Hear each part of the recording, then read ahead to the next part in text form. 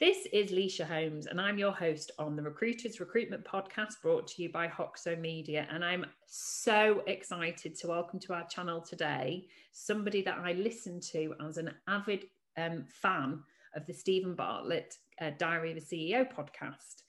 Stephanie Romiszewski, I hope I've said that right, is the founder of the Sleepyhead Clinic. And when I listened to this episode, I was talking out loud because Stephanie promotes well-being and it's all around your sleep. And I just thought this is something that every human being does, needs, wants, but it seems to be something that we don't necessarily talk about in the recruitment world.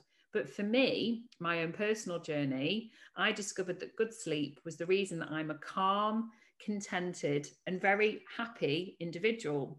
So I wanted to invite Stephanie on our channels today. So thank you so much for joining us in your very hectic schedule, Stephanie. How are you today?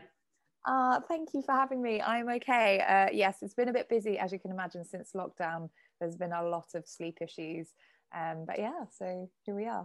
And it's possible we're going to be joined by another guest who is variety. So for anyone watching on YouTube, if that happens, he's absolutely beautiful. So we don't mind.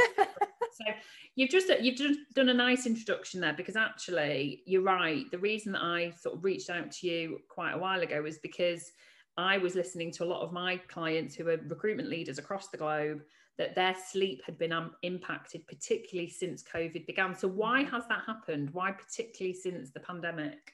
I think, it makes a huge amount of sense. Your brain is super smart and it's constantly adapting, but it's heavily influenced by our behavior. Now, if you can imagine, we had to change where we worked. We changed if we were working or not. As soon as you had us working from home and doing less activity outside, you weren't probably getting up at the same time anymore because you didn't have that restraint. You might not have been going to bed at the same time. So maybe you spent more time in bed. Maybe you spent less time in bed. Maybe you were eating at different times. You certainly weren't getting the same amount of exercise, because even if you were using your hour of exercise a day doing exercise, usually you're moving around much more. Social. So the fact that we are very social creatures, and suddenly we weren't able to do that. I mean, I don't know about you, but I didn't really want to sit on Zoom all day after sitting on Zoom all day for work, and speak to my friends and family. Of course, I want to keep in contact with them all, but it was just not the same being over Zoom.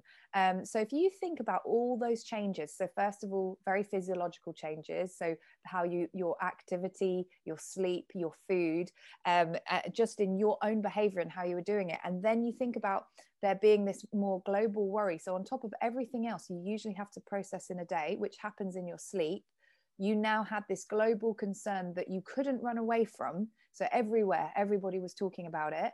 So then you've got the psychological side of it. So is it any wonder then that your sleep and your brain, which is so good at adapting, started behaving slightly differently? It was trying to adapt to the situation. It's just that we don't know enough about sleep, so we freak out when these things happen. And then, of course, we change our behaviors even more because we're like, oh my God, sleep's gone wrong. Let me look up 20,000 tips to sleep well. And suddenly you're becoming obsessive about these things that aren't even working for you, but you just keep doing them anyway. And then you're living a life that was very different to the one that you had previously. And then the world has been going on about sleep. It's become very zeitgeisty and popular in the last couple of years. So if you put all those things together, it makes total sense that we've become neurotic and anxious about our sleep. That's the right word, isn't it? We're neurotic. Yeah. And it's almost like for sure of honor that I've slept for the night and you've not slept for the night. How much sleep have you had? And we've become obsessed with it because of the things that we wear on our wrists as well. Even though I don't wear one, my phone tells me how much sleep. I've just told you that off camera, how much sleep I get at night. Is that a good thing that we know how much sleep we have? Well, it's a bit like asking about the whole tracking question in general. Like, do we think that more information is better? I think that without understanding it properly and sometimes not getting very accurate information, it can be very dangerous. And actually, I have people bringing realms of information through to my clinic, and I just basically rip it all up and throw it in the bin and say, could you please now just do this instead of all of this tracking? If we wanted to fully look at your sleep, we'd do a proper polysomnographic sleep study at night, and that would cost us a couple of £1,000s to even run. And we have to do very specific things like literally super glue electrodes to your head to look at brain activity. So why could we get that from, and yes, there is certain amount of tracking that you can do, but without a goal of your tracking and the right education onto what to do about it, it becomes quite dangerous. And actually, yes, I have seen chronic insomnia being developed from overthinking about your sleep. Yeah, no, and I'm really pleased, and I know that we haven't discussed that off camera, but I'm really pleased that I did bring that up with you. So in terms of good sleep and good healthy sleep, what, you know, if you can give us a snapshot, why do we need a good night's sleep in the first place? Because some people might think, well, you know, I can cope, I can function on it. Why do you portray that? Well, it's a bit, well, the thing is, it's a really weird question to ask. It's a bit like, you know how if we all had the most perfect balanced diet, we would live longer, we would get less disease, and we would be much healthier. But the reality is our culture and society doesn't allow us to do that all the time. And guess what? Most of us are doing pretty well. Yes, we've got extremes out there who aren't doing so well because they are extreme eating or extreme under eating, things like that. But in general, most of us are okay. It's the same with sleep. Of course, we need it. It's just like eating. We would not survive if we didn't do it. But the reality is, most of us are doing it. So maybe I haven't really answered your question, but I get really worried about saying things like, if you don't get enough sleep, your risks of this and that are increased. And the reason being, because when you look at those studies, you need to ask, am I being actively restricted from sleep? For example, are you actively being woken up every single night for 20 years by something that's completely out of your control? Now, by that, I mean things like babies and other things like firemen who have to be on call, and they're going to be actively restricted because they have to wake up and put out a fire, right? That's active restriction. But when you will do anything to get a good night's sleep and you give yourself all the sleep opportunity and you're still not getting it, or what you perceive your expectation is of a good night's sleep, then you're probably not sleep deprived. Because if you were, you would be literally hanging every day. And what I mean by that is you would be falling asleep in every meeting. You would be not able to keep your eyes open. But most insomniacs, they're very fatigued, and it is a horrible, insidious thing to have, but it is not the same as active sleep deprivation. See, the thing is about active sleep deprivation is the first thing your body will do is make you sleepy. And if you ignore those signals, which no insomniac is doing, and nobody with sleep problems is really ignoring the signals. There's a few that will, like the CEOs that are like, I'll sleep when I'm dead, but most people are not doing that. You know, they're not, you know, my clinic's not full of people that are dropping down dead, for example, and they're really sick, but it is full of people who are very anxious and their mental health is slowly deteriorating, and they are not, they're not living their lives the way they used to because they are terrified. It's the fear of lack of sleep. It is the fear that is doing more damage to them than the actual physiological effects of not what they feel getting the right expectation for them is. Does that make sense? Yeah, totally. So actually, is this because we're symptomatic of, you know, you should get 7 hours sleep or 8 hours sleep? And actually every person is, like, you've just used the comparable to food. Everybody's diet is different because we all have requirements for calories and for protein and carbohydrate. So actually we all have different sleep requirements. Maybe it's learning to be in tune with your own body's needs. Instead of saying, well, you know, you need to go to bed at 10 o'clock, but I don't need to go to bed till midnight. So is there a case of that we need to stop comparing ourselves to other people? Absolutely, for sure. And yes, there is some education around sleep that we all need that we aren't getting. We don't educate children on sleep at all. And it is a pillar to health, like exercise, like eating healthily. And that's what we need to talk about. But I think just because no one's really spoken about sleep before, and I know this because I've been in the field for so long and I've been begging people to start putting it on the agenda. Of course, just like anything new, you get all sorts of information out there and we all get very excited about it. We still get excited when somebody says there's a new superfood out there. Superfoods don't exist. There's nothing you could really eat that's suddenly going to miraculously change you as a person. And it's exactly the same. You know, there's no tiny little component. Everyone always says, but what about CBD oil? What about this for sleep? What about that? And I'm like, sleep, it doesn't work like that. It's a consistent thing you do over time. So it matters how you do it over time, but nothing is going to miraculously change it in one night. But if you see how excited we still get about these little possibilities in food, because we love that short, quick, reactive, oh my God, magically it's going to make everything better. We also have that kind of ideals around sleep right now. So we still get very excited when people talk about clean sleeping, which is becoming a thing, which was a bit of a worry. Or like there's, you know, should we all be napping during the day? And we all get very excited about it. And, you know, we want to know about it. And that's great. But at the same time, we just need to be a bit more rational and realistic. It's like that. I'm a little bit cynical about, I mean, I do a HIIT, and I've been doing HIITs for about 5 years, which for me works really well, but for some people doesn't have any impact. And some of these videos that, you know, they come up on YouTube is, you should watch this, you know, get 11 abs in 7 days. You're not going to get abs in 7 days. It's the compound effect, isn't it? And that's what we're saying, that there is not going to be a pill that you can take to, well, I mean, I guess there is a sleeping pill you can take, but there is to have healthy, to create a healthy, mindful attitude to sleep, as you would diet, exercise, work, whatever it might be. There is not something that you can just turn on. It's about creating all these different behaviors. And so are there golden rules for health? Yes. Okay. There are, but I like to, they're the most influential factors. So bearing in mind, there are thousands and thousands of variables that affect your sleep. It would be completely impossible and it's pointless. Like, unless you want to become a robot in your own life and deeply unhappy, why would you try and control the whole thing just to have the perfect night's sleep? Really, what is your priorities here? That seems ridiculous. However, there are a few things that we know are massively influential. So these are the things that I would stick to. One thing is, you really need to start regulating your wake time. It is not about going to bed at the same time each night. It is about waking up at the same time each morning. The more you regulate that, and I can even hear now some people freaking out at the very possibility of this. And the fact that that does freak people out makes me see how dysregulated their sleep is, and how, you know, they're constantly trying to catch up with themselves at the weekends and not sleeping enough during the week. It's not a way to be. So regulating your wake up time. Your sleep is a circadian rhythm, so all the different processes that happen to you over a 24-hour period that can change. So sleep is one of them, mood is one of them, temperature and appetite or food regulation of your appetite, things like that. Now, if you wake up at the same time every day, you're effectively regulating the rest of your circadian rhythms as well. So your body needs a goalpost. If you keep changing the goalposts, then how are you supposed to understand when to feel hungry and when to feel full? How is your mood supposed to stay regulated? Your body's going to be like, you've woken up 2 hours later than usual. I don't know when you want me to make you hungry.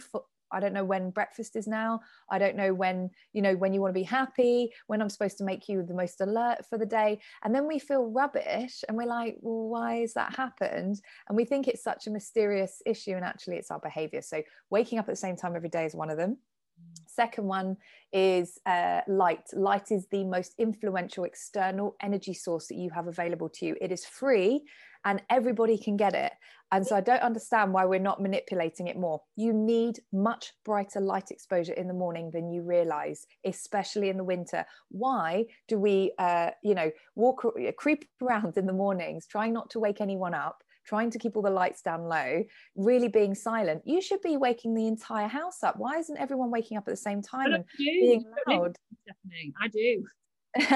Good, you're doing it. But and then in the evenings, the irony, we put all the technology on, all the lights. Now, I'm not saying you can't do all those things, but at least do it in moderation and try and work with your sleep wake cycle, just the way that we were evolved on this planet. We were evolved to be at our best, to be as alert and effective as possible during daylight hours, and then to be sleeping or to be passive and quiet in the nighttime hours. So the more you can try and shift your cycle to that, the better. Your third rule is probably going to be, go to bed, give yourself permission to go to bed when you're actually sleepy, and stop forcing yourself to go because people say you should spend a certain amount of time in bed.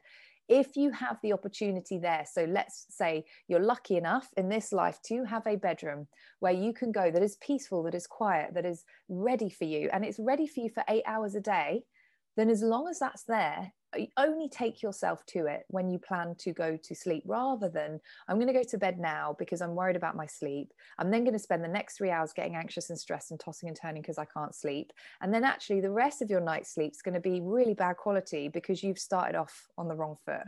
Whereas if you're super sleepy, which is good for your sleep, sleepiness is a good thing, you're going to have a great quality sleep, which it is all about, quality over quantity. Oh, I love that. No, definitely. I love your golden rules. I think they're really, and as I'm sitting here now, I'm just thinking, these are life-changing things that you're talking about. But fairly easy to do. To achieve. Yeah. You're saying that about light. I'm like, yeah, absolutely right. We need to crave vitamin D, and you crave it, and we don't always get it. But you're right, we seem to shut it out when it's nighttime. I want to pick up on something you mentioned earlier on, and it's something that I'm a huge fan of. And I don't know if it's because I'm a little bit older, or if it's because it was something when my children are grown, well, almost grown up now. Power naps. And I don't need one all the time, but there are some days, and that it might be to do with a monthly cycle or, you know, the weather. But I do feel that some days I just go and sit on the sofa and I just need 5 minutes. What are your views generally on power naps?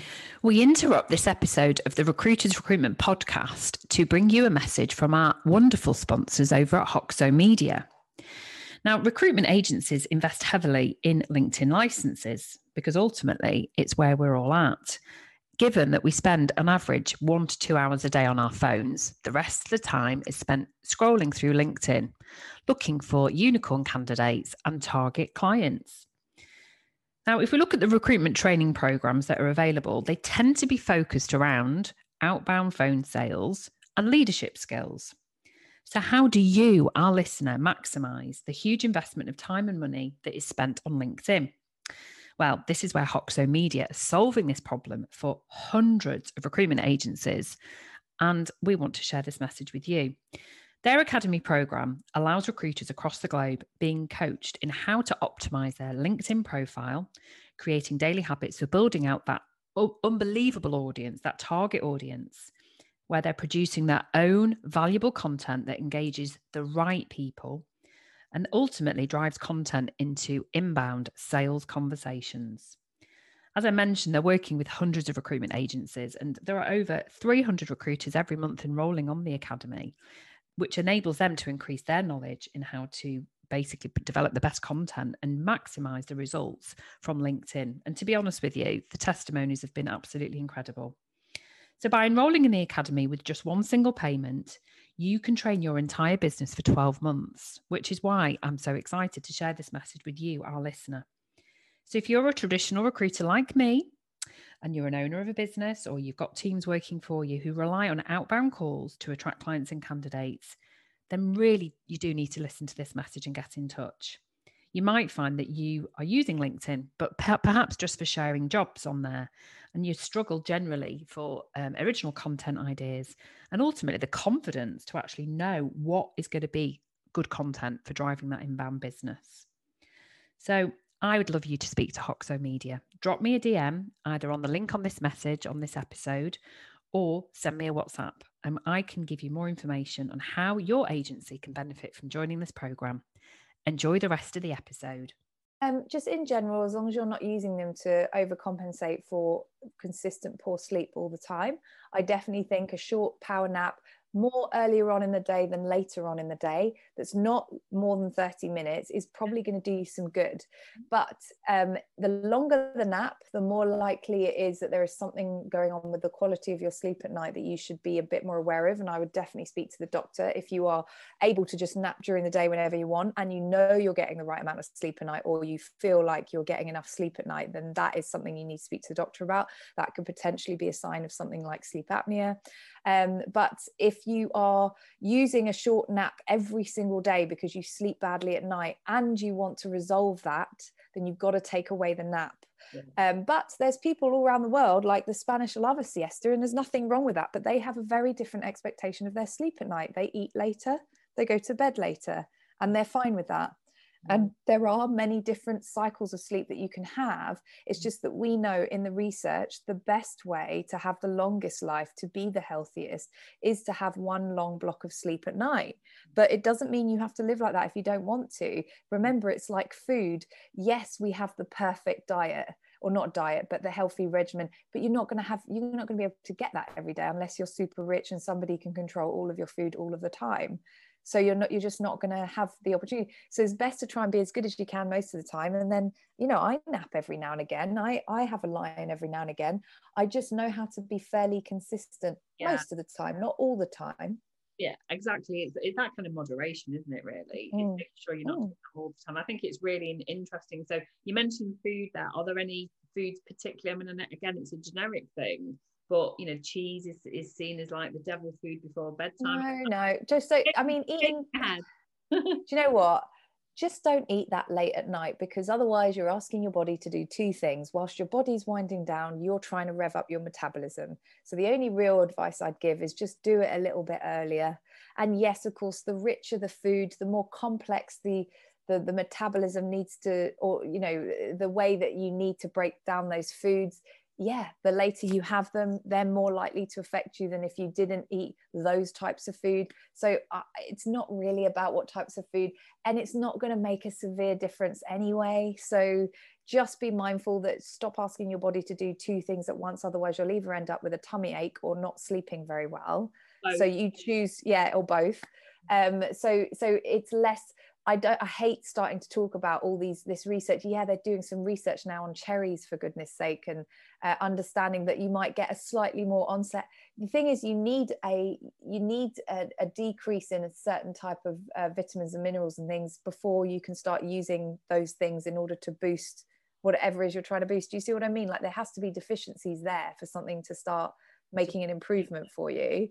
It's like melatonin. Everyone's like, well, what about melatonin for sleep? And I'm like, most of us have enough melatonin, therefore it's not going to do anything for you. And also, it's not really there to help you sleep all the way through the night. It's there to help you with the timing of when you start sleeping every night. So yeah, it's a difficult one, but I like to just stick to look, if you stuck to these things, you're going to see more influence, like the things we just discussed, over you going through these 10,000 tiny little things that you end up filling your life with, moving away from what makes you happy.